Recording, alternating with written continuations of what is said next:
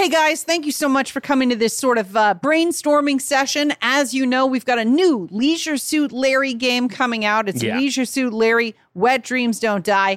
And it's updated. It takes place in the 21st century. And there's a ton of stuff that we have to write for this game. So we got to come up with parodies, puns, all that shit to like really flesh out this world. Flesh out this world. That's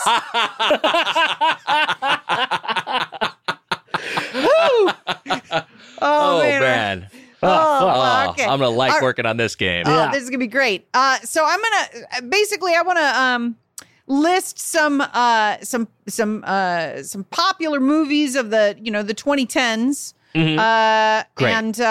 And maybe you guys can just help me riff on some title ideas, and we can come up with some bits to include in the game. So let's see. We'll start with the popular movie Ready Player One. Ready Player One. Mm-hmm. I got one. Okay. Ready Player with Yourself Come. Perfect. It's done. It's in. All right. Perfect. Great. All right, great. It's perfect. Okay, great. How about The Revenant? Okay. I got one. Yep. The Reva Come. Perfect. It's in. Can we ship this game already? I mean, we got a lot. I got a lot of things that we got to. How about the Purge? Oh, the Splooge. The Splooge. Done. Okay, great. You know what? I said brainstorming, but I'm really going with our first thoughts here. So as soon as the first thoughts are so good. Yeah, first thought is best thought usually. All right. What about that Gary Oldman movie, Darkest Hour? Oh, Dorkest Hour. Perfect. Like dork done. means dick. Yeah. Perfect. What about Whiplash? Ooh. Whip Gash. Whip Gash, because gash is like vagina. It's a euphemism for vagina. Yeah. That's you great. put great, a dork great. in a gash. Yeah. You guys got anything for Dawn of the Planet of the Apes? Oh yeah. I got one. It's Dawn of the Planet of the Babes. Perfect. That is. I was going to say. That's. Well, what were you going to say? I was going to say Gapes, but yours is better. Oh wait, no. Gapes. Oh man, we've never had to. We've never disagreed. Never had two competing. Here's the thing. There's a whole franchise. Why don't we do Dawn of the Planet of the Babes and War for the Planet of the Gapes? Great. That's good. I'll allow it. Perfect. That's not confusing. No. Nothing in this game is going to be confusing. No. Let's all be. It's all going to be funny, and it's never going to be confusing. This one's really hard. I don't see anywhere to go with it. I don't see really anything we could say. Oh my God. Dude, how do you do it? I don't know. Right. I'm crazy. So this one's really tricky. Uh-huh. Pacific Rim. Fuck. Pacific Rim. Pacific Rim? Okay. Pacific Rim. I mean, yeah, we could do that. Pacific Rim. Rim. Pacific Rim. Okay. Pretty good. Specific Rim. Can we come back to this one? I just don't know if we're going to get it. This is tricky. Let's take lunch. Yeah. Yeah, let's take lunch. Hey, you guys know what's in the cafeteria today? Dick-shaped sandwiches. Yes! My favorite! We wake from cryogenic slumber with a boner and use Instacrap on our pie phones as UGHtober begins with modern Leisure Suit Larry update, Wet Dreams Don't Dry. This week on Get Played.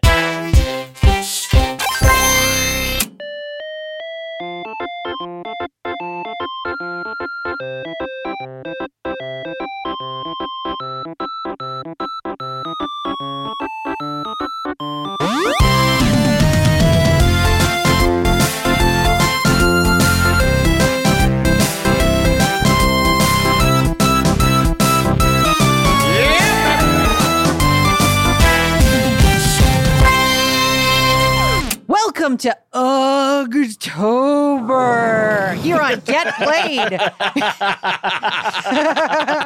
It's your one-stop show for bad games, and every bad game in between. It's time to UGHtober. I'm your host, Heather Ann Campbell, along with my fellow host, Nick Weiger. Hi, that's me, Nick Weiger, and I'm here with my fellow host, Matt Apodaca. Hello, everyone. Hello, everyone. And welcome back to Get Played. Hey, guys, fuck you. Wow. Fuck you both. Fuck you. Yeah, no. That, more than any other week, feels absolutely earned. Every minute of my free time over the last week has been spent just shitting into my own mouth with this week's game. I bent forward all the way around so I could just shit in my own mouth. Good God. But hey, before we start talking about Leisure Suit Larry, Wet Dreams Don't Dry, how are you guys doing? I'm doing pretty well, honestly. I mean, I'm kind of, I'm not as busy as you, but I am kind of in a stretch where I'm losing my mind a little bit.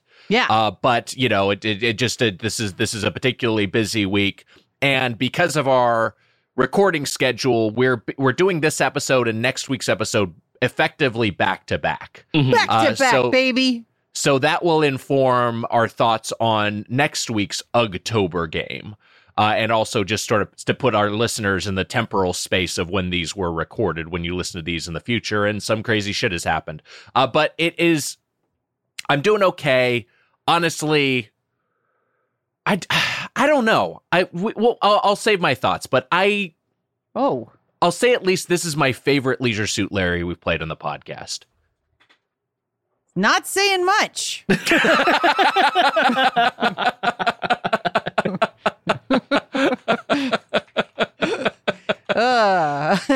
Matt, you hanging in there? Matt, how you hanging in there? Yeah, I'm doing okay. I told you guys something upsetting right before we started that I won't get into now, but I saw something that I'd rather had not seen. And it's really, I'll be honest, really affecting my mood, really affecting just like how I feel in general. Well, but I'm powering through, and I'm excited to chat with my friends. Yeah, Matt turned on the news. Yeah, I looked up from my phone. Podcast is a place to get a little personal, right? Mm-hmm, So, sure. As our listeners may or may not know, I remain on a post-cancer journey. And I went to the hospital yesterday for my checkup, and they had done a gene sequencing. First, here's something I had no idea. So at Cedars-Sinai, they keep your tumor like in a library, which sounds like Resident Evil shit. Yes, like it's just in like a glass paned like sample box. So they gene sequenced it. This will never backfire. No. I'll be on the run from the government, and they'll be like, "Get her tumor." We'll clone it, make it bigger, and it can hunt her. That's pretty good. Yeah, it's pretty good. So I had the sequencing done, and I'm on this kind of shitty, rough medication. Like I'm on a medication that makes every day a little bit rough to live through, called tamoxifen. And I had been heading towards this destination where I was only going to take tamoxifen for 5 years, and then I'd be sort of in the clear, and I'd be ready to go back to like not feeling like absolute hell every day. And those sons of bitches yesterday, they tell me, you're going to have to take it for 10 years. Boy. Man. And I went from the hospital into my house, and I played Leisure Suit Larry. Nothing calms the nerves. Nothing makes you feel better. Laughter is the best medicine after all. Yeah. So. Oh, yeah. Which is why I felt worse over and over again. I don't know. I feel like if you're going to go through stuff, maybe there's a listener out there wrestling with similar stuff, or maybe, somebody's got a wife who is, or a mom or a daughter or whatever. And, it fucking blows, but hang in there. And just be grateful that you don't have to play this week or next week or the week after's video games. I know there are people who play along with the podcast, so, you don't have to. I'll just say that. You don't have to play the game that we're talking about. Though we are talking about, we are going to talk a little LSL in a minute. But before we get into that, first off, hope you both are doing well. And I feel great. Both hanging in there. I'm ready to fucking slay the next decade. Hell yeah. I'm fine. I don't give a fuck. You heard that? 2032? You're on notice. Jesus Christ, don't say that shit. Assuming Logan there's a Paul. planet. Yeah.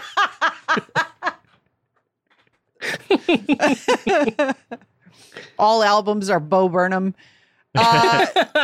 We've adapted to eat plastic, like in David Cronenberg's Crimes of the Future. Yeah. Yeah, you get the plastic wrap made at the grocery store and you immediately just start biting into it and it's like yummy meat. I hope that wasn't too much of a downer, and if it was, we can delete it from the podcast. But I felt like it was, it just intensifies a parasocial relationship between me and the people who think they know me. I'm fascinated to hear it, and I'm glad you're hanging in there. And I think it's great to include it. Why not? Yeah, not enough podcasts are real. It's true. They're all phonies. They don't want you to know anything about them. Every single podcast except ours. We're the real ones. Can you imagine if this was the honest podcast? If we...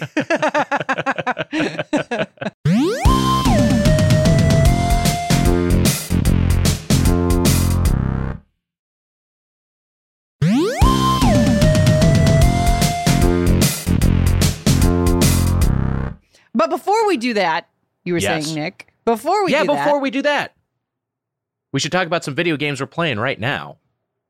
It's how we start off every episode. What are you playing? The fuck? Excuse me? Yeah, what? Yeah. Everything all right? You just take my catchphrase? Well, sometimes Resident Evil Merchant, I will say, what are you playing? And then I feel like you'll echo me.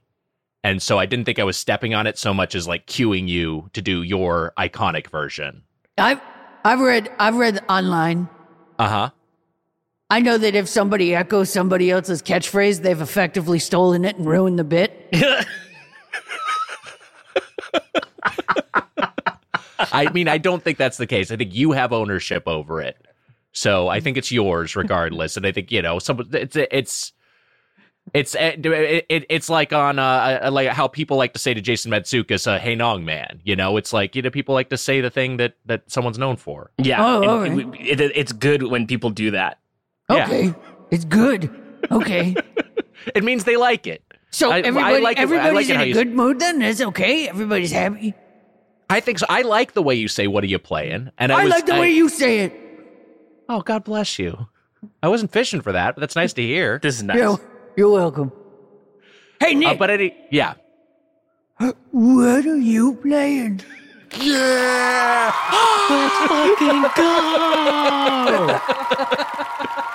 Some Leisure Suit Larry fan who's never heard the show before is like, what the fuck is this? And why is this show actually funny? When are they going to talk about Passionate Patty? Yeah.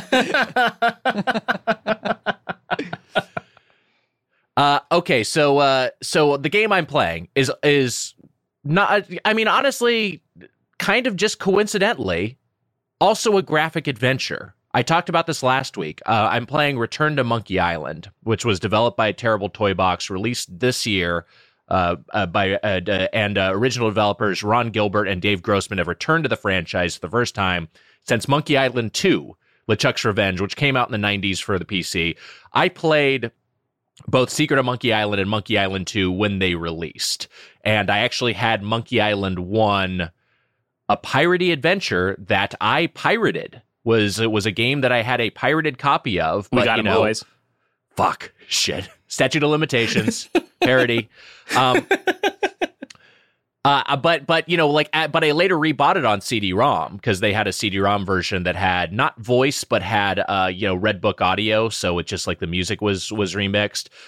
Anyway, so I love these games, and I played Curse of Monkey Island, which was the third entry, and Escape from Monkey Island, which was the fourth entry. I've talked about this Odyssey before on the podcast. They're all, you know, part 4 is kind of a down entry that's for the series, but 1, 2, and 3, which did not involve Ron Gilbert, are all great. And this one continues off from where Monkey Island 2 left off. So it continues from Ron Gilbert's last game, but it also folds in the canon of the 2 non-Gilbert games. So like Dominique Armato, who voiced Guybrush Threepwood starting in Curse of Monkey Island, is back for this entry. And then Murray the Skull, who's a character who comes about in part 3 and is just a hilarious side character, is back for this game. It's just really well done. You know, I will say that I streamed the first couple of hours on our Twitch channel, twitch.tv/getplayedpod. And it is a tough game to stream because there's so much dialogue and there's so much VO, and also the music's so good. There's like, it's picking your spots to talk and also being able to pay attention to both the chat and the dialogue in the game. So I ended up replaying the first couple of hours that I streamed on my own, and then continued that save. And I'm now on Act 4 of 5. There are 5 acts, I've been told, which is really you know, just like kind of it's really a cool structure to it. It's how these games always kind of work. But you know, like you're on a few different islands, you're on a ship, and then at a certain point for this act, it kind of like ties everything together, where you have a bunch of different islands that you're going between, and puzzles span you know, different islands and different characters that you're interacting with across different environments. And a big part of, I think, why this game's working so well for me playing it in 2022 is that it's not just like a throwback. Like, it has like this streamlined UI that removes a lot of the tedium of point and click games. And I really found myself pining for it while controlling Larry. Like, because it's really just like you're just using left and right mouse buttons, and it's you know, it's not like the kind of thing where, you know, it in the classic adventure game, it's like, okay, what am I going to do? Am I combine this inventory item with this inventory item, and then you know, the character's like, those don't work together, and then you do that like 30 times until you figure out what the hell you're supposed to do if you're ever stuck. Here, it just like it just removes the option to interact if those items don't work together. So it's like, okay, well, this just like gets rid of a lot of the trial and error, like a lot of the attempting to kludge solutions, and I actually think it makes you intuit what you're supposed to do a little bit better, because you're like, oh, okay, I kind of see which way they're trying to approach this puzzle. It's kind of absent a lot of the moon logic that's present in a lot of adventure games. It all seems pretty, you know, straightforward, and sometimes the solution that seems like it would be the natural solution, the logical solution, is in fact the solution. So I really like the puzzle design from that standpoint. And I'll also say the music is fucking awesome. I should have pulled a track to play. Maybe I'll do that next week when I finish the game. But, you know, Peter McConnell returns for the score, as well as a couple of other composers whose names I should have here. But the music's fucking awesome. And the art direction, which for some reason got a lot of flack from the fandom when the first footage and trailers were, you know, released, and the first stills even, and, you know, to the point where some of the developers had to, you know, just hopped offline because they were just getting so much abuse. And it's just like, I think the art style looks fucking great.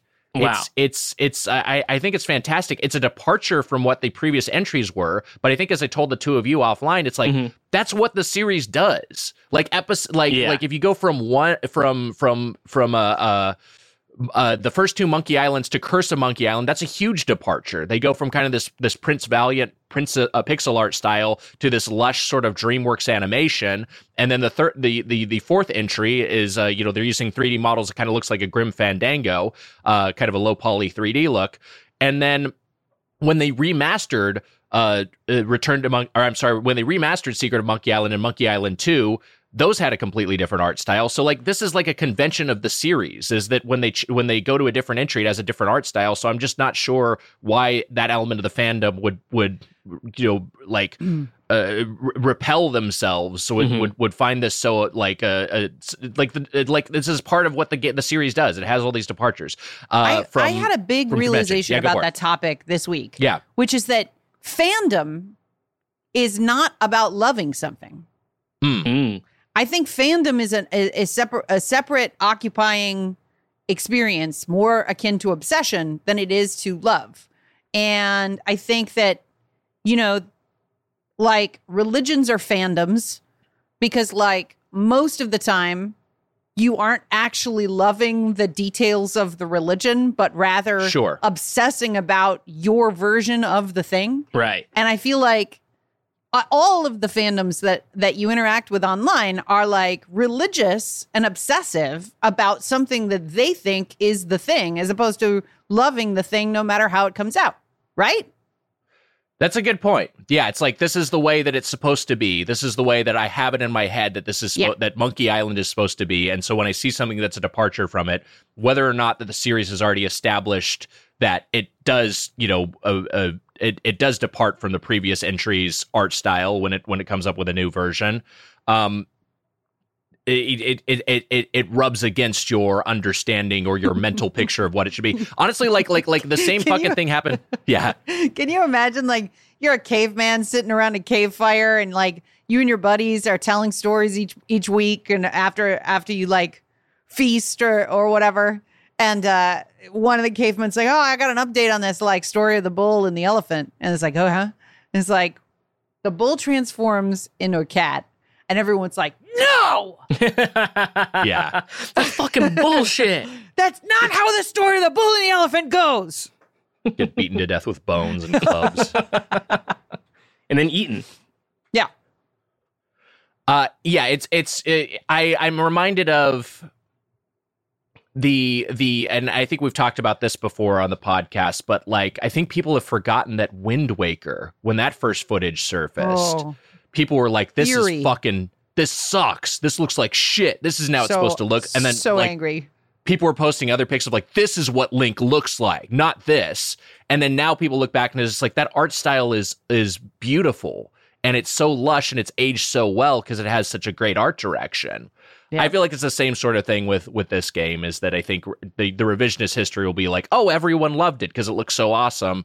But, people will forget the backlash that existed, which was completely ridiculous. And I think the developers did a fucking terrific job. Maybe they don't stick the landing. I'll have more thoughts when I finish this game, which I should soon. But that's what I'm playing. I rambled a bunch, but I've loved this game. I've had a fucking blast with Return to Monkey Island. Yeah, don't worry about it. I asked a question. You can talk about it. Okay, thank you, Resident Evil. You're welcome. I wonder if there's a single fandom on Earth that doesn't lose its shit every time something happens. Like, that it just like acts appropriately. It's like, oh, that looks different. Cool, I'm interested. Like, not a single thing. I can't imagine that there is, because like, it's to be a fan means that like you think it's yours. Mm-hmm. It's more like ownership than it is like appreciation. It's like, this is my thing. And as soon as that sort of metastasizes into identity, you're fucked. Because like any change that happens to the thing that you love, or quote love, is a reflection on your own personal self-knowledge. So you're fucked. If you're obsessed with a thing and it changes, you're ruined. Like, look, spoiler alert, I didn't particularly love the rebuilds of Evangelion, but it doesn't change the fact that Evangelion exists. Like, it doesn't exist anymore, though. What? They ruined it. Yeah. Like, like the thing that you love is still there. So, like, why get angry about the thing that you're like, nah, that's not for me. It's for somebody else, probably. No, that's a really good attitude. And I heard that from our buddy Paul Rust, I think, was the first person who kind of like put that into my head, talking about reboots. He was just always like, whatever, they're going to remake this thing. They've remade they remake movies all the time. The original one still exists. So I was like, oh yeah, and also that sometimes highlights the original, which is what people, love to begin with. So yeah. Yep. Very, very sane attitude towards it. Speaking of the fandoms that aren't insane, first off, Matt, just before we were doing this episode, you were texting about how our listeners were like, why did they switch formats Yeah. and then go back to playing bad games. Yeah. Yes. As if because look, I know what you motherfuckers are doing out there. You're like, I wish that I see it. Oh, I miss the old format. Why'd they change? Yes. Why'd they change? Us being good hosts, being nice to our fans, being like, you know what? Let's give them a month-ish of what they want. Let's do that. Because there are 5 Mondays in October, so it doesn't cover the entire month, but we have some things planned. And then even still, why'd they do this to themselves? Why? Maybe because of the comments online. Matt, calm down, Matt. Matt, relax. Just take I'm coming it easy, to all your man. houses. No. All good. Everything's good. Knock, knock. It's spooky. That's why we did it. It's Ugtober. It's our Ugtober. own personal horror shows. Yes. And this week was a fucking horror show for me, man. Yes. Ugh. Hey, Matt, what are you playing? What am I playing? Okay, so I mean, look, I'm playing all the games we're playing for October, so that's sort of occupying a big chunk of my playing time. Not to break kayfabe, but we're stacking some of these records, and it's not because I'm going on vacation. Matt's going on vacation. No, that's not why. Oh. But so right now, I found myself in tinker mode. I've been tinkering. Been doing a little, and because I saw that the analog pocket, that's what I'll be talking about on this episode. They released a recent update for the Open FPGA, and so I installed that update, and then I also installed the cores for the Game Boy and Game Boy Color, Game Boy Advance, and the Super Nintendo. And there are other cores out there, but those are the 3 that I installed. There's like a Genesis core that I could put on there and stuff. And what that allows you to do is play your ROMs directly from the analog pocket without having to, have the cart or have them on a flash cart like I do. So you could just have it as one device, basically. Everything's built into it now. And it's working great. It looks great. From what I have noticed so far, Heather's question was if it had the sort of screen modifications that you can do on the carts, like to make it give it scan lines and stuff. I asked Matt if they had scan lines on the on the cores. Yeah, which was a cool question. It was cool, and so far it seemed like no from just the brief glance that I gave it. But the cool thing is now I could have these games on the analog pocket without having to bring a cartridge. I have 2 concerns. One, that cartridge port, it's just open if you don't have a cartridge in it, and that to me feels bad. Right? Like that isn't that's there you're gonna get dust in there. 3D printed fucking Etsy solution to that. There's got to be, and I'll be looking dummy for that. plug, if you will. A dummy plug. Yeah, Nick. See, isn't it fun to show when we've learned something from Evangelion? It's great. It feels put good. it in, and then the analog pocket tries to choke you to death. Yeah. Before stomping on your head. That's what I really want. So that's a concern that seems like it has a pretty easy solution. The harder thing that I've been trying to solve is there, like on my EverDrives. When I played through Pokemon Gold, there are save files on that cartridge that I, if possible, would like to carry over to just the analog pocket proper. So my save would be on the Gold that's just installed there, then would also obviously, render the cartridge useless.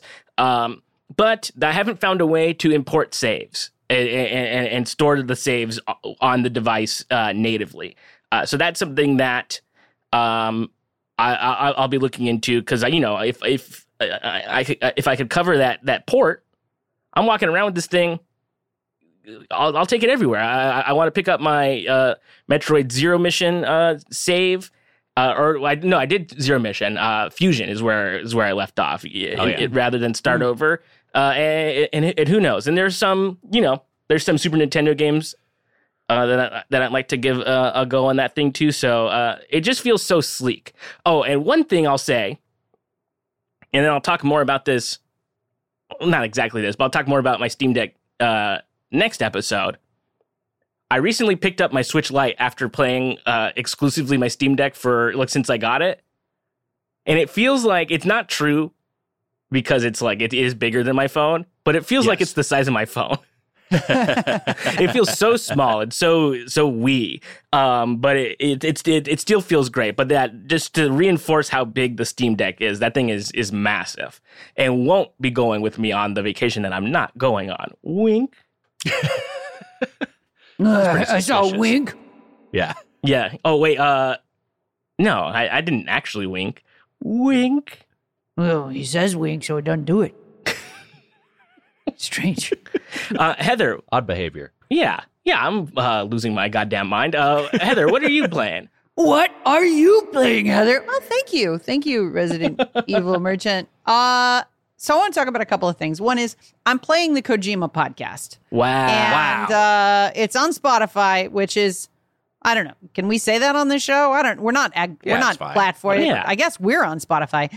But Everything's on Spotify Spotify. exclusive. And it's just such a pleasure to listen to. It's like a Kojima video game.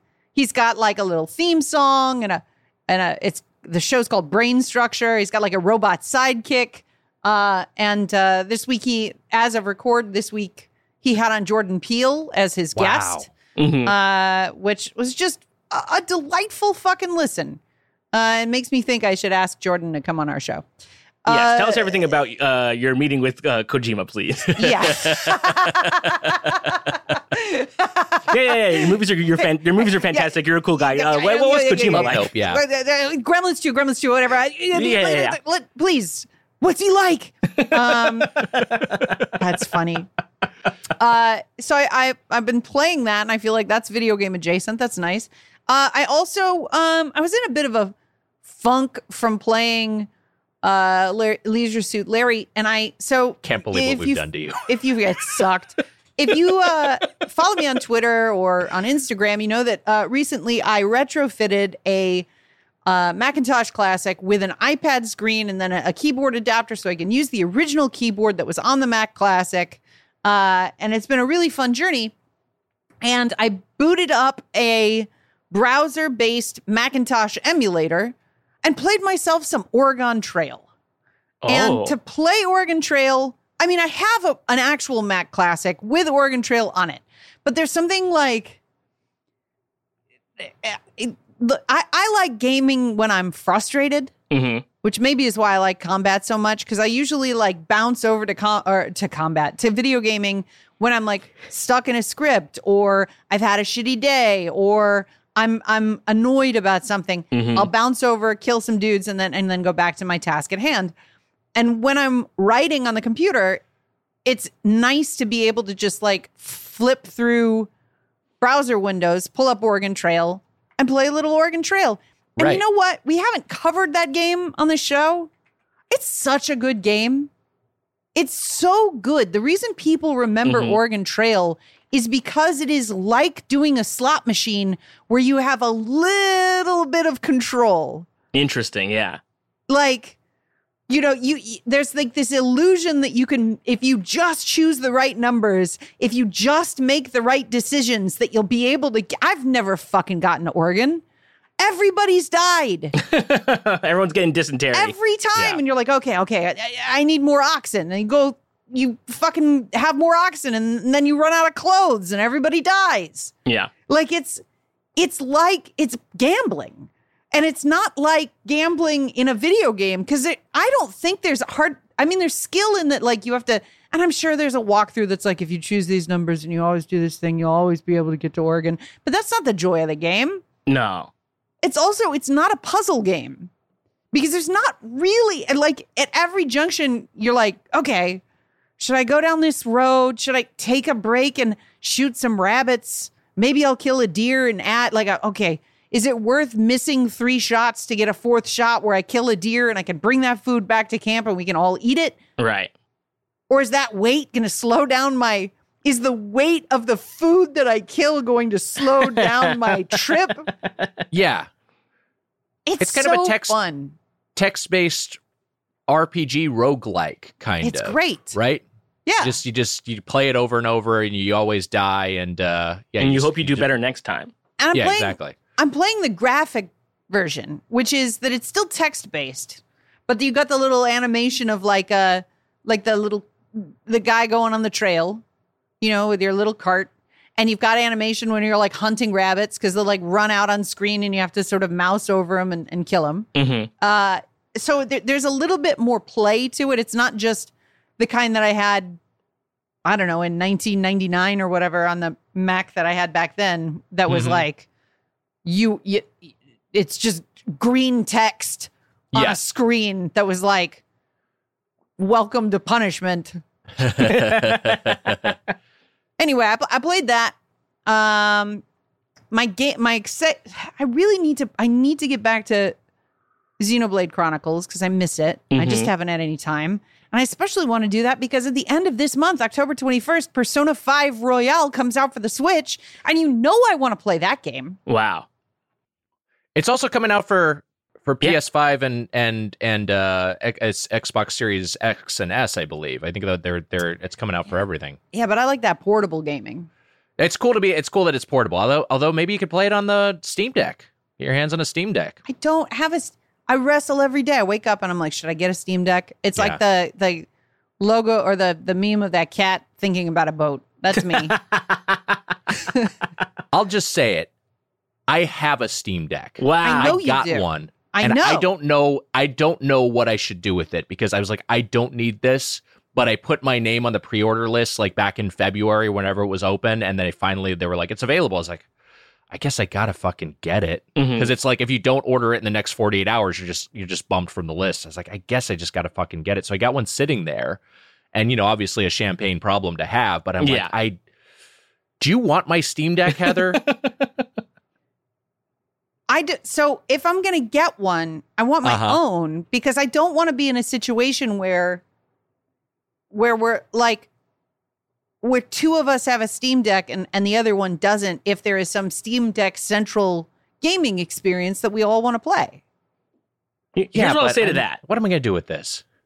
Right now, they're easier to get than ever. The pre-order to having it in your hands pipeline has gone from like a year to like honestly like a month or even as low as like 3 weeks. Like it's the way they've ramped up production. So let's say you did get Nick's, Heather.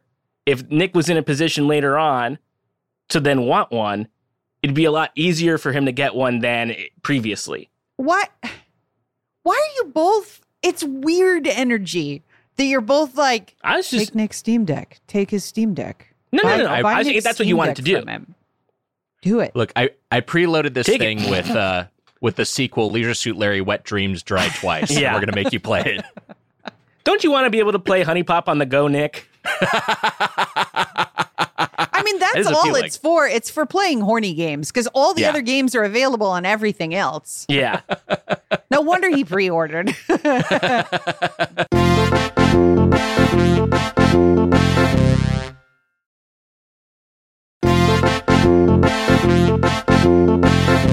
You were saying you like to play games when you're annoyed.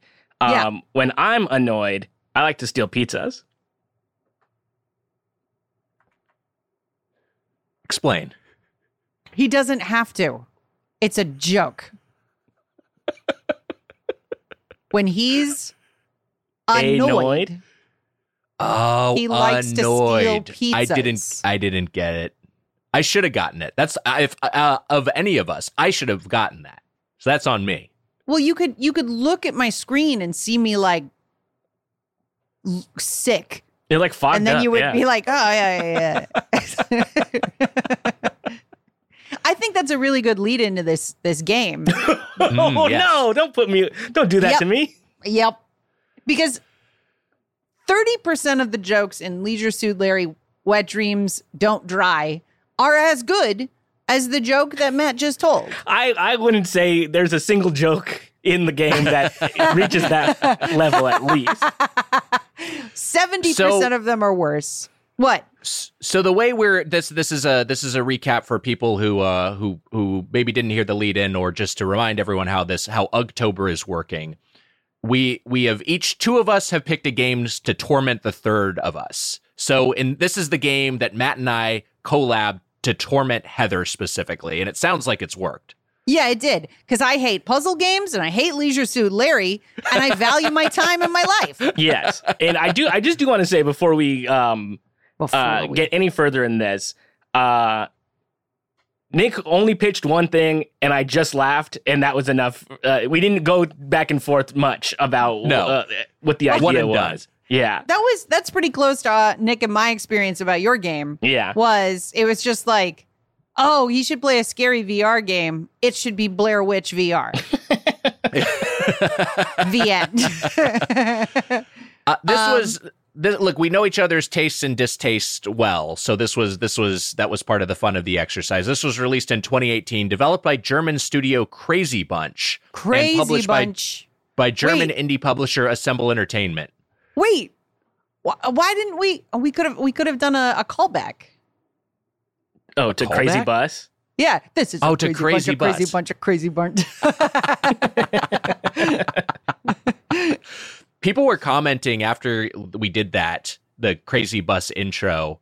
They're like, wait, this game is real? Like, this came out? Yeah. Yep. So here's one thing I'll say about this developer and this publisher. I looked them up in the Steam store. They are also behind a really cool looking RPG that released this year called Road Warden.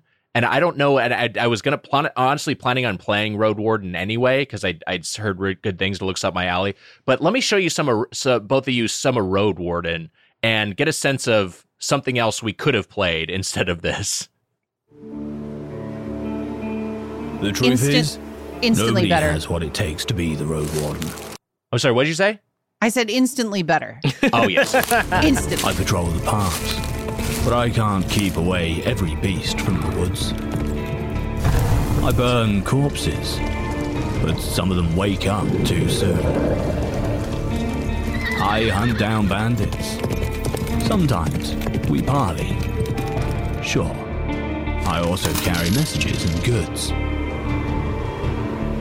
You are the first person I don't have to lie to in years. Anyway, it's got this beautiful pixel art look to it. Want to become the Road Warden? Really cool acoustic score, and tonally, it's obviously not making jokes about diarrhea and cum. It's a very straightforward. It's not referencing diarrhea and cum with no layer of comment. This is the thing. I'll give this game something of a pass on the comedy not working because the developers, English was their second language. So at least that is okay. If I tried to make jokes in German, and sort of kind of knew the language, I feel like it would be the most obvious kind of clunky sort of stuff. And that's kind of how a lot of this feels. In addition to it just also being, and maybe this also is attributed to being German, a lot of it is just fucking disgusting. Leisure Suit Larry is horny, but a lot of this game, I'm just revolted. I don't like listening to this. I don't like hearing the sound design. I don't like looking at what's on the screen.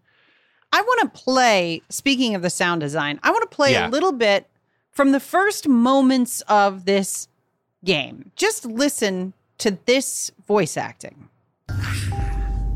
Hello? Hey, babe. Why'd you turn off the light? Where are you? Oh, yeah. That feels like you're... Ouch. Oh, but then again, maybe not. So, there's something that sounds like. Do you guys recognize what that sounds like? What do you mean? I was thinking Horseshack from Welcome Back, Kotter, if that's not too dusty of a reference. It's where did I let me tell you where I got my scars. Ah, okay. It is, and I know this is a return of the voice actor from previous Leisure Suit Larrys. I'm going to play a little bit more of it so that you can hear what I'm hearing when I'm hearing Leisure Suit Larry speak. And how come we're not in bed anymore? Where is the bed anyway? Yeah, that's funny. Yeah.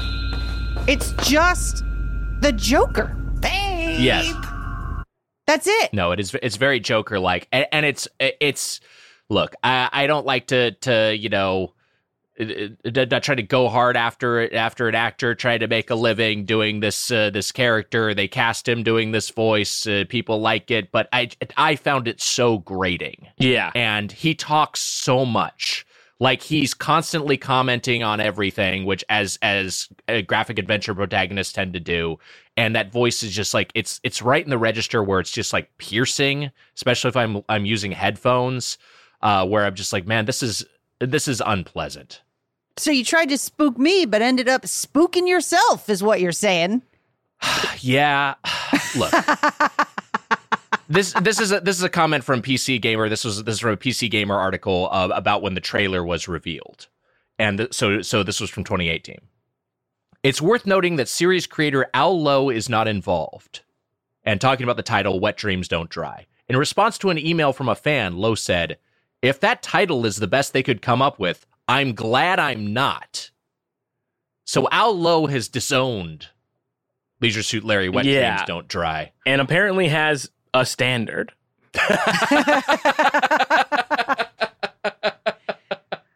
So let's do a little bit of setup for the people at home who haven't played this phenomenal game.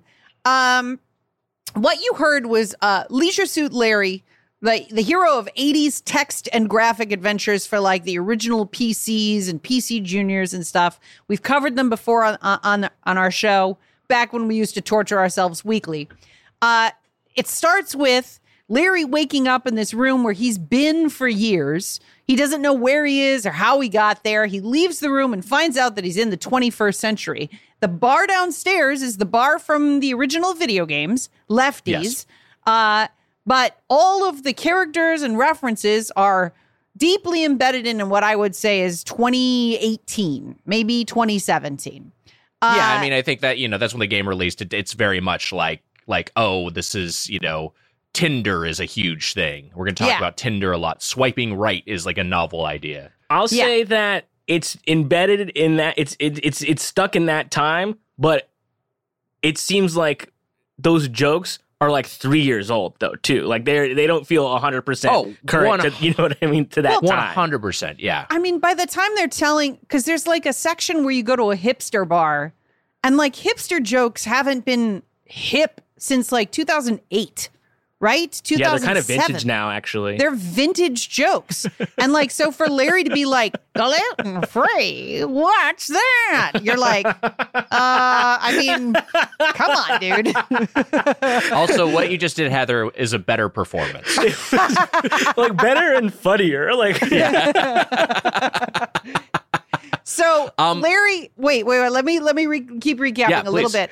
Larry finds a cell phone in a bathroom at the bar, and it's an experimental prototype, and just like in real life. And he returns it to Prune headquarters, which is like Apple, except every elevator looks like a vagina. Yes. And the building looks like a dick.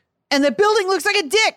Wow, this building looks like a penis. Just like literally every fucking thing in the entire world. That car. Look at these polkas look like dicks. Oh my God. Yeah. So he returns the phone. He wants to go on a date with the Kate Winslet to the Steve Jobs of Steve Jobs the movie. At Prune, right? You follow that? Yeah, Great. yeah. But she's like, I won't go on a date with anybody unless they have like 90 Timber points, which I don't think Tinder has like a rating system, but if it does, there are some like dystopian elements to this game that imply some like really robust, nightmarish thinking. And the idea that you could like go on dates and get rated So you'd be performing the entire time. Anyway, I don't want to deconstruct that. Yeah. That's giving the game too much credit, but I do feel like there's a chance that there's a hidden metric that like will eventually come out that like, oh yeah, this is a big part of Tinder. There actually is a rating system that you didn't know. In the same way that users didn't realize they were being rated on Uber, for the longest time. So Larry has to set out to date a bunch of people so that he can raise his Timber rating, so that he can go on a date with the Kate Winslet of Prune Enterprises. And that's the game. So you head out into the world and you meet women and a couple of guys, I guess. Yeah. And you try and date them. And it sucks. It fucking sucks. Well, I will say that, okay, so the overall, because I did not finish this game. Matt finished this game, which we'll talk about. And his head is in his hands. I watched the entire, I played as many hours as I physically could. And then I watched the rest of the game on 2x speed on YouTube so that I could get the entire game into my head, ruining a portion of my brain forever. I'm curious because it is of a piece with the previous Larrys of that basically the only goal for Larry is it's nothing grander than just trying to get laid. Like he's just trying to have sex, and that's the whole goal. Yeah. Is there no larger narrative element here that develops as you because a part of it is like it's set up. It's like an Austin Powers / Futurama kind of like setup of like this is this frozen relic who wakes up in a modern era or a different era. But I expected at some point it would be like, wait, we're going to find out who froze Larry and how Larry ended up, stuck in time. But no. That doesn't pay off at all. No, it doesn't. As someone with 9.2 hours on record on Steam, 26 of the 31 achievements. Holy shit. Jesus Christ. I was playing on Switch, so I didn't get any achievements. But on the playthrough that I was watching on YouTube, after I think I played 3.5 physical hours, and then the remaining 4 hours, which I had reduced to 2 by playing it at 2x speed, I watched, and there were achievements in the thing, and it was I don't know, man. It is an unenjoy. Also, when you watch a game like this, you're like, if I watch somebody else playing The Last of Us, and I understand that those are completely different things to be comparing, and I shouldn't be comparing, but it is not a pretty game to look at. No. And if you imagine the game as a TV show that you're tuning in to watch, it's like it would get canceled. So how this game has a fucking sequel is crazy to me. Well, first off, like look, it's a very insular community that doesn't have a lot of options in terms of people who are like really into graphic adventures. Wait, did you say insular or inseller? Okay. I said insular. It's a very it's a community that's very that's like starved for content, and it's just like, oh, there's a new graphic adventure, yeah, I'll play that, in the same way that like what you mean. I see. Yeah, any niche fandom I feel like is like, yeah, I'll just play everything, I'll just watch everything, because there's not that many options, and hey, this is a big franchise. And also there are a lot of people who played Leisure Suit Larry when they're younger, maybe try the new entry. And also there are a lot of people who have podcasts like ours, so maybe that's maybe that's their entire sales accounts for all their sales. But I'll disagree a little bit on the art style, because I did not find the art style as off-putting. Like, I just kind of feel like I like the line work of the characters. I think that, they animate okay. I think they kind of look like an Adult Swim show. It's like this is like fine, modern animation. Wow. This gets the job done. It didn't bother me that much aesthetically. First, I write for an Adult Swim show. Mm-hmm. And you shit on it in front of me. And I hate to do this. I hate to even bring this up. Yeah. There's a Szechuan sauce joke in the game. Is there really? Yeah, there is. Really That's early, so too. Yeah. Like it's one of the things you can buy at the vending machine in the bathroom of Lefties. Yeah. I completely missed that. And you need to get it for there's a specific You have to put a corn dog that you find in the machine and get the Szechuan sauce and give it to a man. I spent enough time in the bathroom with the female, the woman who's addicted to her phone, who's constantly monologuing into her phone. Yeah. And then later gets diarrhea from the beer that you get, craft beer you give her. And then you're just in there while she's just blasting diarrhea into the toilet. This is one of the frustrating things about this game to me is, one, that should be so funny and it's not. It's just repulsive. It's so gross. And two, every opportunity that this game takes to attempt to say something about the modern world or like the world at large, it like biffs it every single time. Like I feel like there's not a successful takedown of anything that they're trying to make fun of in the game at all. Like craft brews, they make me sick or whatever, or like sure, or even just like the insidious nature of technology, or things like that. There's there's an insane moment in this game that we'll get to later, I'm sure, but it absolutely, like, I was slack-jawed during this entire sequence at one point. I want to immediately launch into spoiler country because I just want to be able to like talk about the entirety of this game. Yes, right? Please. And so we're there. We're in spoiler country. Well, wait a second. No. Let's go. Nick. Hey there, buckaroos. Yeah. Stash your hats and glasses. We're headed to spoiler country. You may get spoiled. Hey, we're in spoiler country. Oh, no. Emphasis on cunt. See, this is better. Too good of a joke for the game. Yeah. So there is a reveal.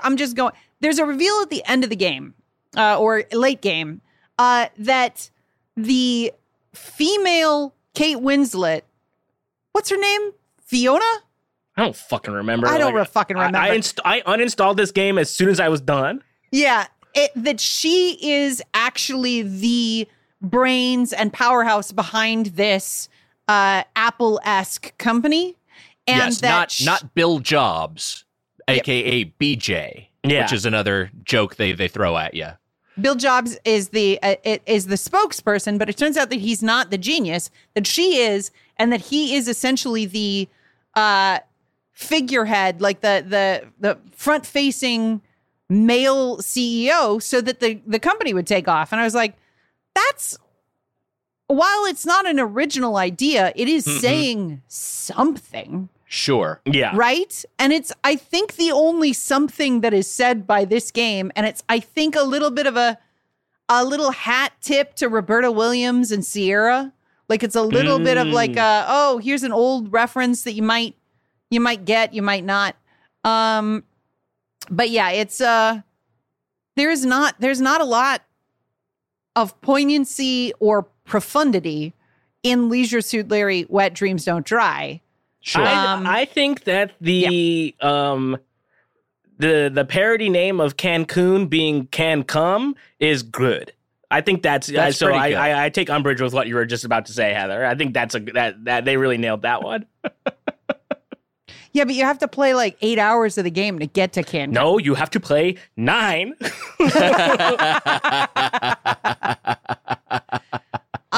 Yeah, it's brutal. The voice acting is brutal. There's also a character. Look, there's a drag queen in jail. Yeah, and she or he, I guess there's no, whatever their preferred gender pronouns Tuck are is of their this name. character. Yeah, wants cavity searches. And for a game so like hanging its hat on the fact that this is the 21st century update to Leisure Suit Larry. yes. Boy, oh boy, I was like, this is cringy at the best. Yeah. Yes. And some of those timber profiles also have jokes that are similar to that in a like. And there's interesting because there is like a sort of a gay love story in the middle of this game also, where you have to sort of reunite two men so they can get married. And like that on its face is like, more progressive than some of the other entries in the series, I'll say. But then that stuff is, I feel like, negated when they make like a joke like that at Tuck's expense, or like there's like a transphobic joke in one of the Timber profiles, things like that. So it's like, okay, like you can only go so far. You can only take so many steps forward while taking several steps backward as well. Oh man, it is. I found a walkthrough that has the character names. So the character, first off, the girl who you give the craft beer to, who has diarrhea, and then you have to get her new panties, and then confiscate the trash bag that has her destroyed panties in it. Yeah, and give that to a prune store. An employee. It's like an employee of the prune store, because he's like a fucking horn dog, and he wants diarrhea underwear. Yeah, he wants gross underwear. It's just like it's fucking revolting. Also, but then Go ahead. Finish it up. The BJ we mentioned is the guy in charge of Prune, and then Faith is the ultimate goal of this game, the woman you're wanting to hook up with by getting enough timber points. So sure enough, this game has a bunch of like obscure fucking puzzles that you couldn't possibly solve without a walkthrough, because it's like, oh, you have to make a fish hook using, like, it's just like a bunch of bullshit that you have. But when it's not doing that, you know exactly what it is you have to do. Sure. Like, it's not like the vending machine only takes gold doubloons. So when you get a gold doubloon later in the game, you know exactly where it has to go. Yeah. It's like that. And I will say that is a difference between this and previous entries into the series, where you would get a gold doubloon and have no idea that the vending machine only takes gold doubloons. Right? Yeah. And then you'd use it on the wrong vending machine and you die. Yeah. Yeah. Although there is death in this game, which I was not expecting, and I kind of wish wasn't in there. It's just another thing. Like, at least there's a quick restart. There's it just picks you up right from where you died, but it seems like a thing that's kind of unnecessary. There's also a text adventure in the middle of this game, sort of, where it's like Larry goes into the sewers and he can't see anything, and so he's just describing to us.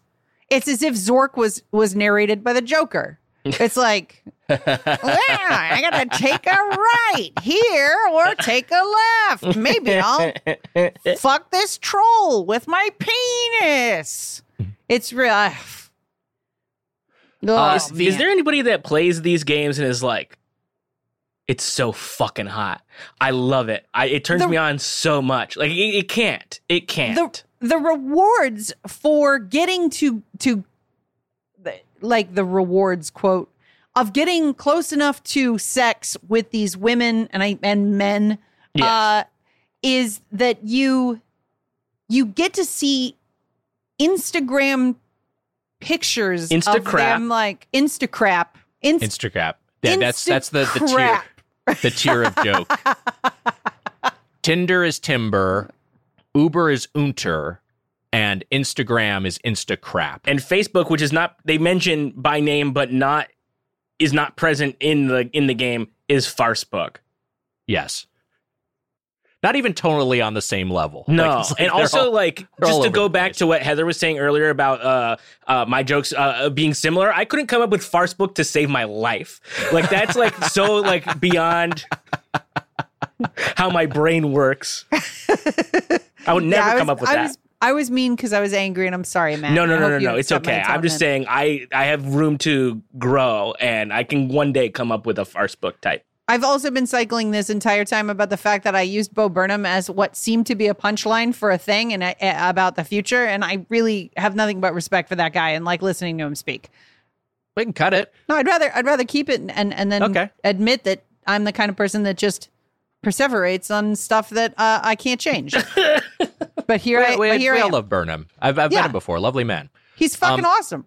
I was just gonna say real quick, if it's Instacrap, it shouldn't be like farce book, right? It should be like fart book, or it should be like ass book, right? Or dick book. Like it should be something or face cock. Face butt. Like we're gonna face butt. There you go. Insta crap and face butt. Like if we're gonna do that, they're all like kind of scatological. Yeah. Have that be. But if you got farce book, okay, that's kind of a comment. Insta crap is like not that same sort of comment. It's not that same sort of like this is a simulacrum of reality. This isn't reality. Can I pitch fart butt? Fart butt is great. Yeah. If the Facebook of this was called Fart Butt, I would have been like, I would love it. Fart butt? What the fuck? What are they talking about? You talked about. Well, I want to get back to my larger point, which is that. Like, yes, please. Like the rewards for trying to get these women in bed is that you get to see them like take off their like barely animated bras on this Instacrap thing. And it's played as if that's a treat. Like you're like, oh, and also bizarrely, if you scroll through the YouTube playthrough and you see spikes of like where people are playing, it's those sequences. And it's like, you could Google Marge Simpson blowjob and see thousands of. You can? Of What? You can? Yeah, you can. Yeah. Matt walked away from the mic. Holy shit, where's he going? There's like a mat-shaped hole in the wall in your little studio. But yeah, it's wild to me that is like enough in this day and age where everything on earth is available, that seeing a cartoon, a thick-lined, what was that old kind of animation style, like 2010s Flash. Yeah. Like Flash animation style, like undressing of a woman. Like Bitmoji almost. Like those sort of like you can design your own character emoji type thing. People sexualize everything.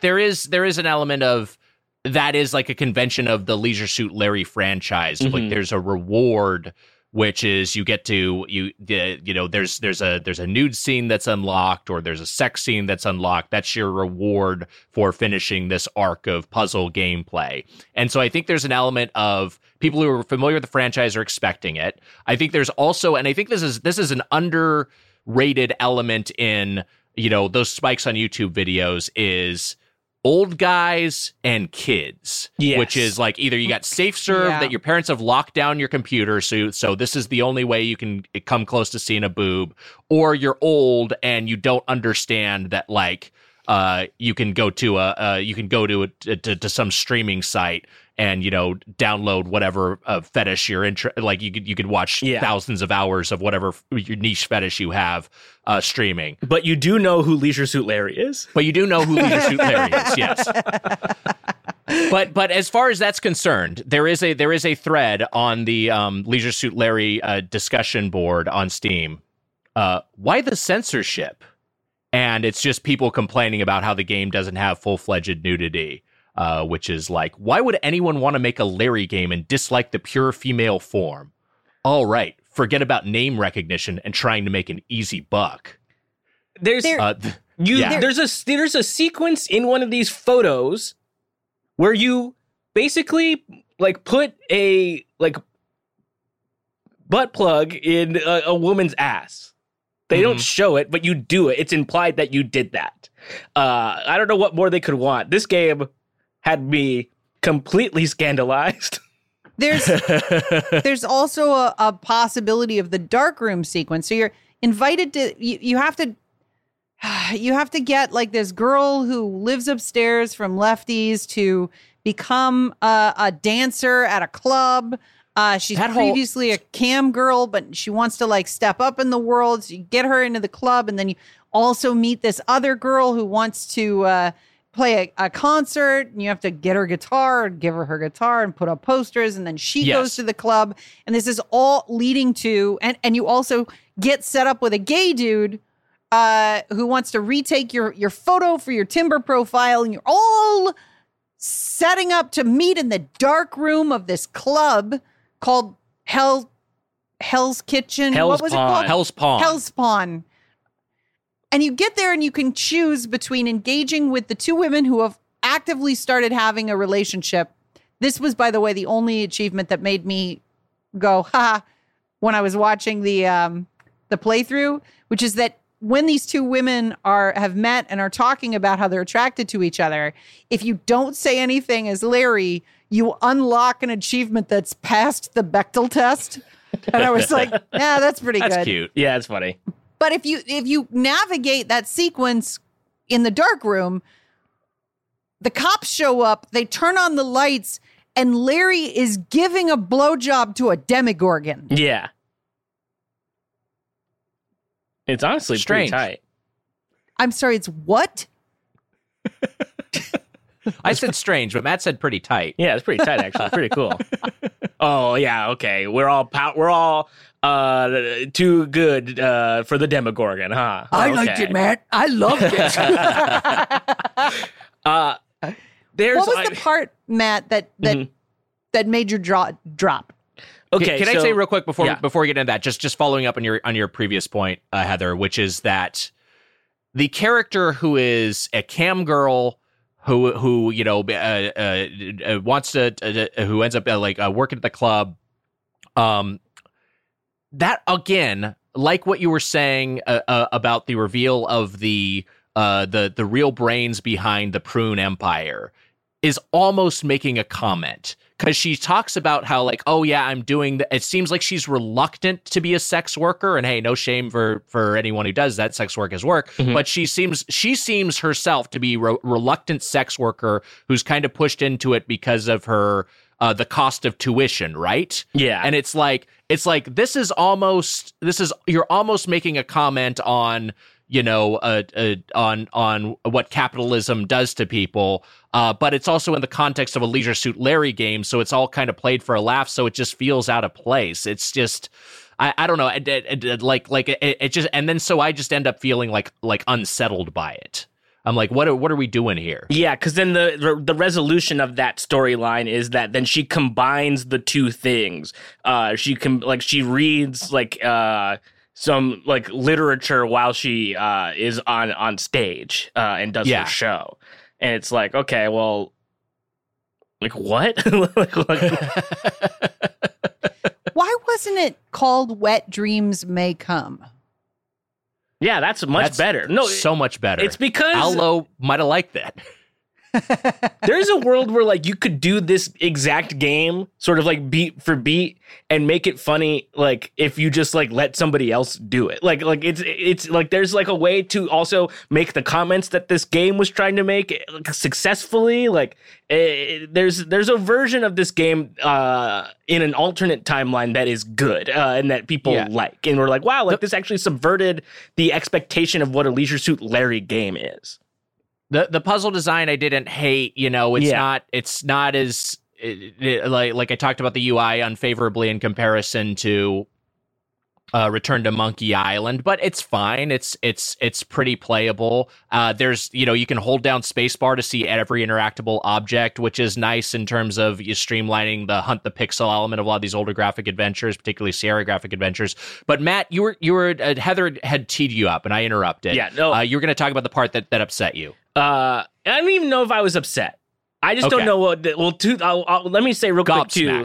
That I'll say the one thing that made me laugh first, and it was that when Dick Ryder, the gay gentleman that you sort of hang out with, takes your photo.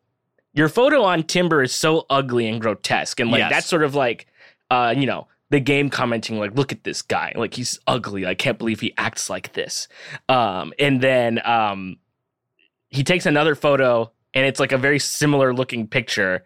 And then he's like, oh no, it's the same as before.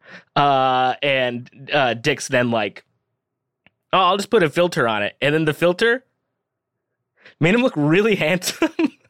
And I was like, that's funny. Yeah. It got a nice little chuckle out of me. I wasn't like pissing my pants or nothing, but you know, it was good. Okay, so late in the game, this is deep spoiler country. So if you don't want to hear the spoilers for like end game, Leisure Suit Larry, Wet Dreams Don't Dry, you've been sufficiently warned. Yes. You're at a point in the game where you crash basically a prune product. Those like Apple showcase things, basically. And a prototype phone blows up and it knocks you unconscious. And then you are in original Leisure Suit Larry. You are like in the bathroom of Lefties in the original retro style. And it is just text-based. You have to solve a puzzle to get out of there, out of the bathroom. And once you get out of the bathroom, you wind up in the White House, and the president is a Trump-like man. It is basically Trump, and he's like, these games were like impactful to me. You're such a good man. You taught me how to be a man. You're from a time where men were men. And so you're talking to Trump, and he's like, explain to the whole nation like how you're supposed to treat a woman. And it's like, it gives you these vile options. These like, oh, you touch her inappropriately or whatever. But when you pick them, it's like, it says the right thing. Like, oh, you're not supposed to touch anybody without consent. Oh, you're actually, you don't grab anybody. You're not supposed to do anything like that. Where's a woman's place? And your options are like the kitchen, the bedroom, or whatever. And it's like women have the same rights as anybody. They have equal rights. They can go wherever they want to go. And it's just so, it's so jarring, so weird. And the picture of Trump is like gross. And it's just like, it's the only thing in the game that is like an actual comment on something, where it sort of like takes the character of Larry, and it's like makes him confront. This is not a good way to be compared to Trump. He's like, I don't like that. It's like it's the whole issue with the game is it's trying to have it both ways. It's trying to be like, hey, this is a sexist guy in a out of place in today's world, but also we're gonna have those same sexist tropes and jokes because that's what exists in the franchise.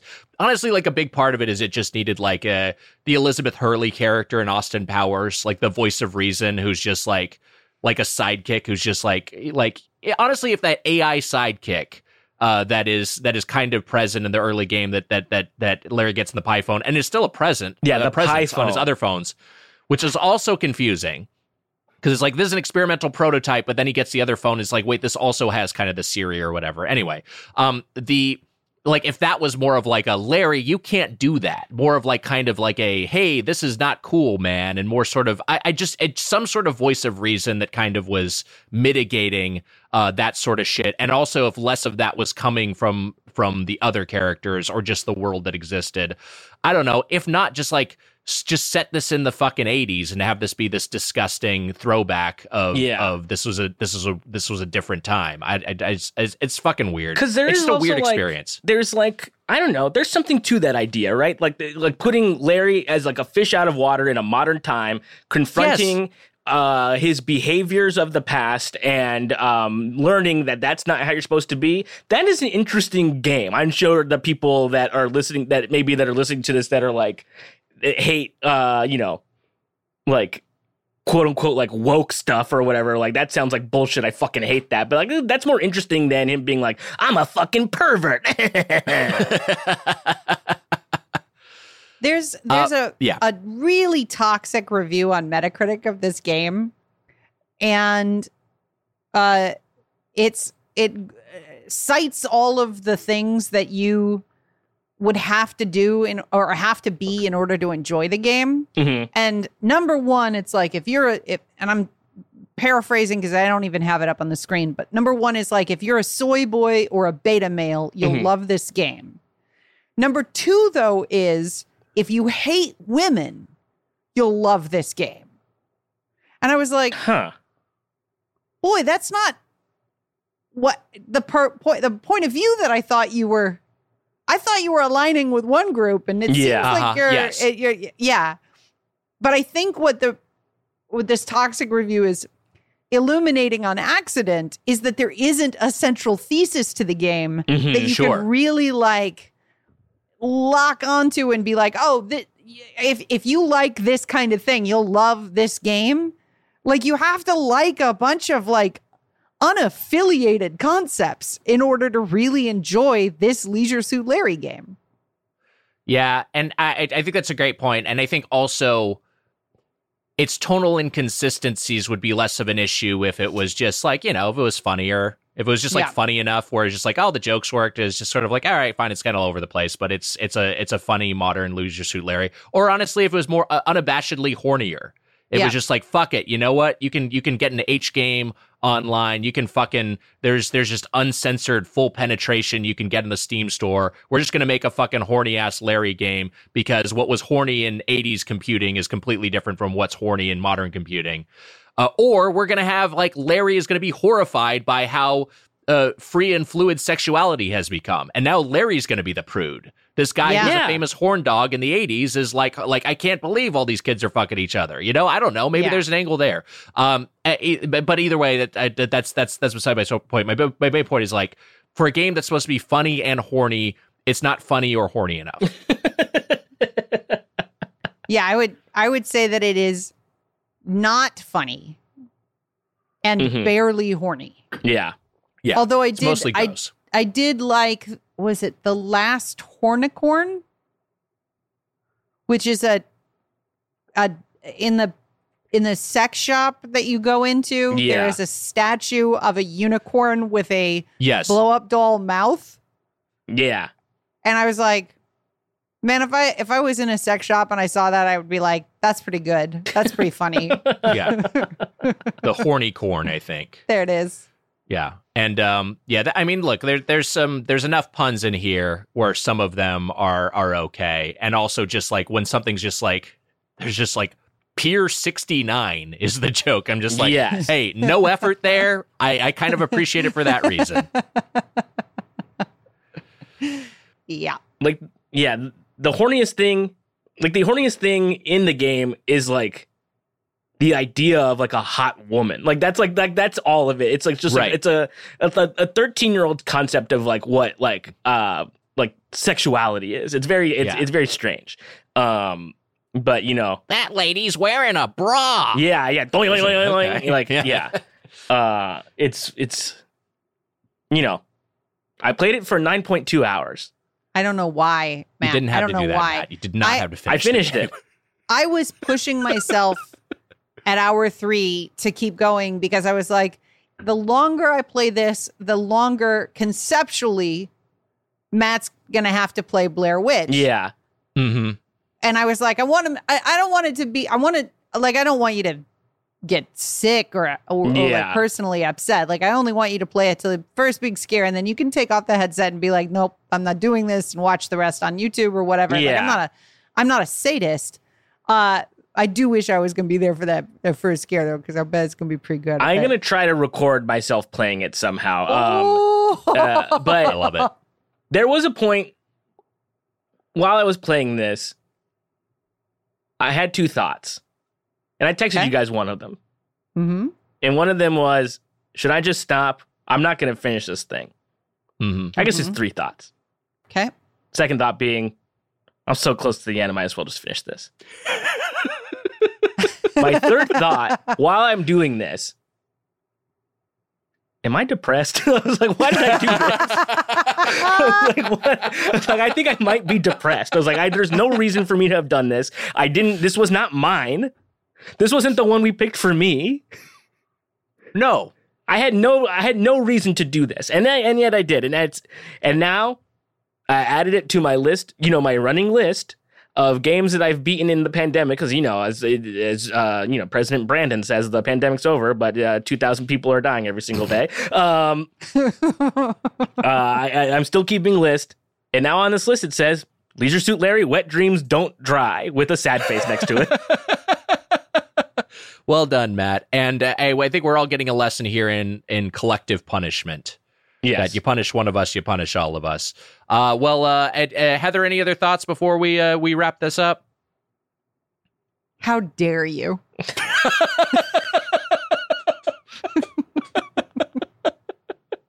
This ruined my time this week. It ruined my joy. And how dare you?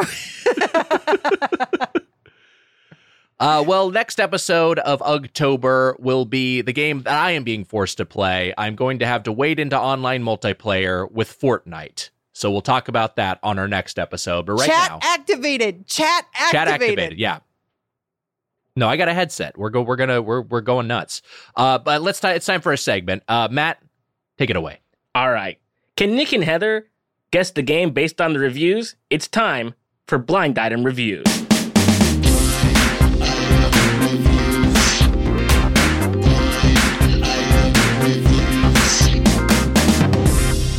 Okay, so here we go. You know what this game is.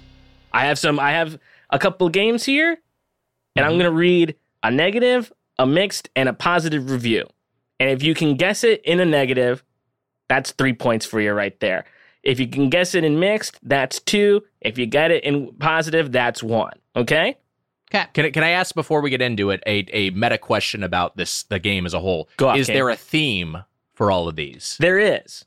Okay, but there's a hidden theme that we could possibly figure out. Yeah, and Got it. will I'll determine if the theme is guessed, if that's worth any number of points. We'll see. Okay, great.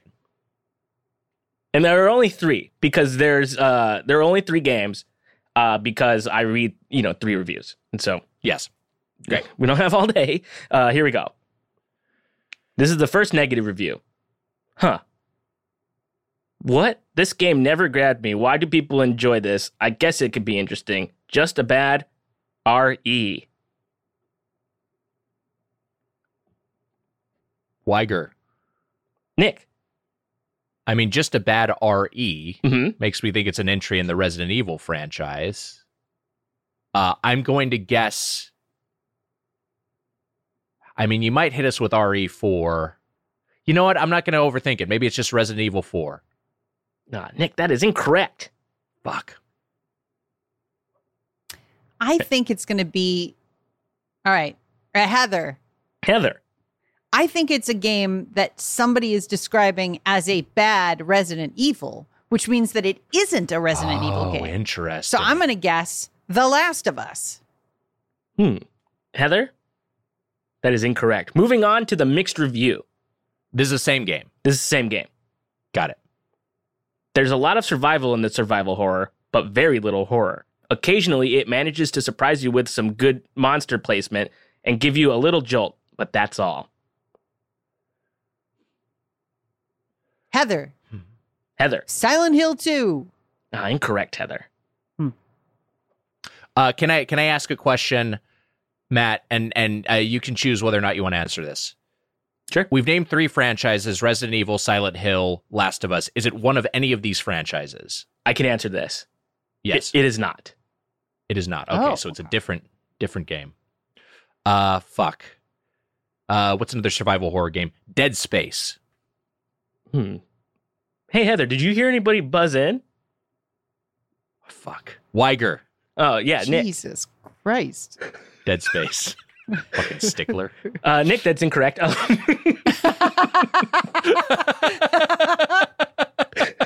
right, moving on to the positive review. This is the IP that Resident Evil copied. The early games invented survival horror. I've been replaying this awesome atmospheric piece of history, and the GameCube version is fine. Not the best, but definitely a must-have in a collector's collection. Heather. Alone in the Dark. Heather, I'm going to give it to you. It's Alone in the Dark, the new nightmare. Yes. Interesting. Yes, here we go. So Heather's on the board with 1.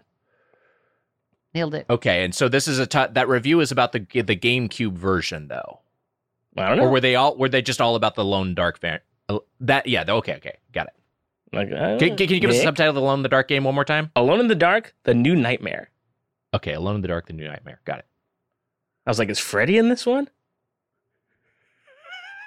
Anyway, he's not. Pay to win, bitch.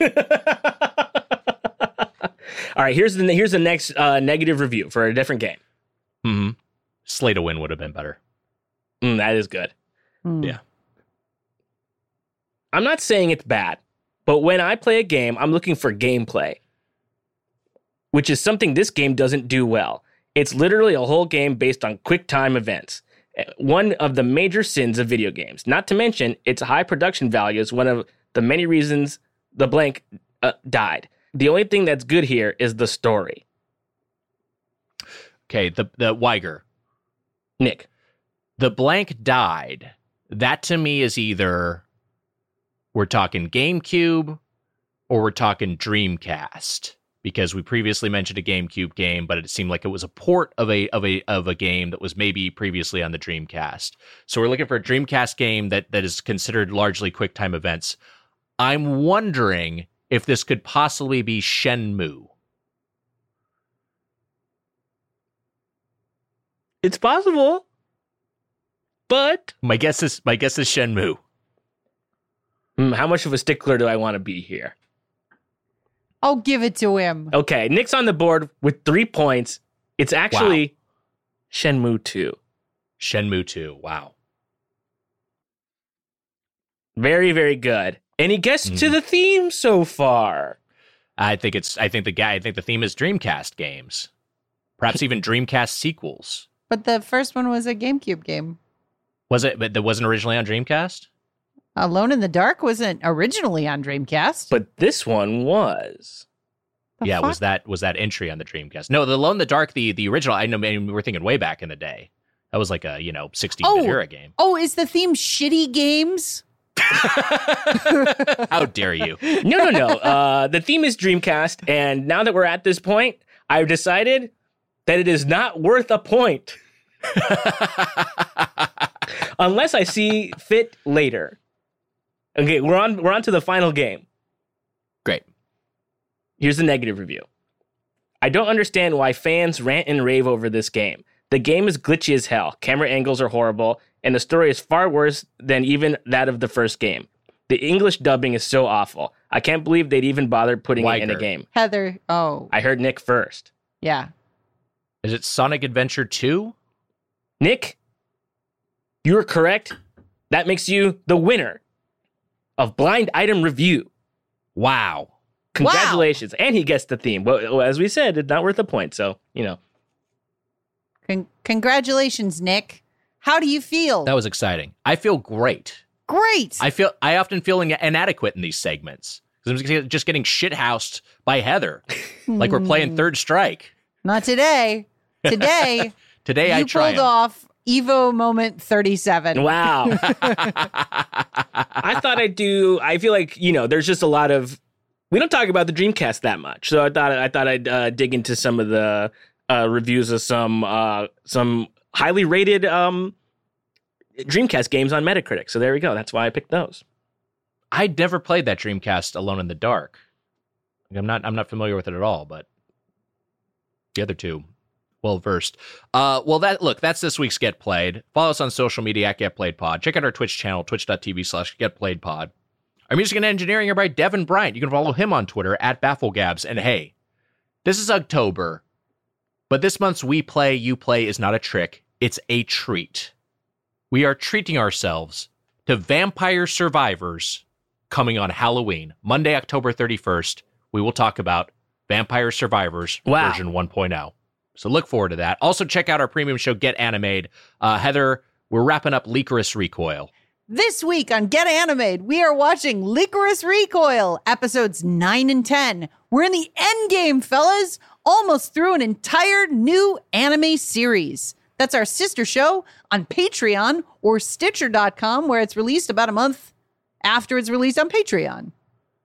Yeah, patreon.com/getplayed is the URL. Now who's being a stickler? Wow. Damn, I just got played. Oh, shit. You got played. Oh, shit, he's still here. Jesus Christ, don't say that shit.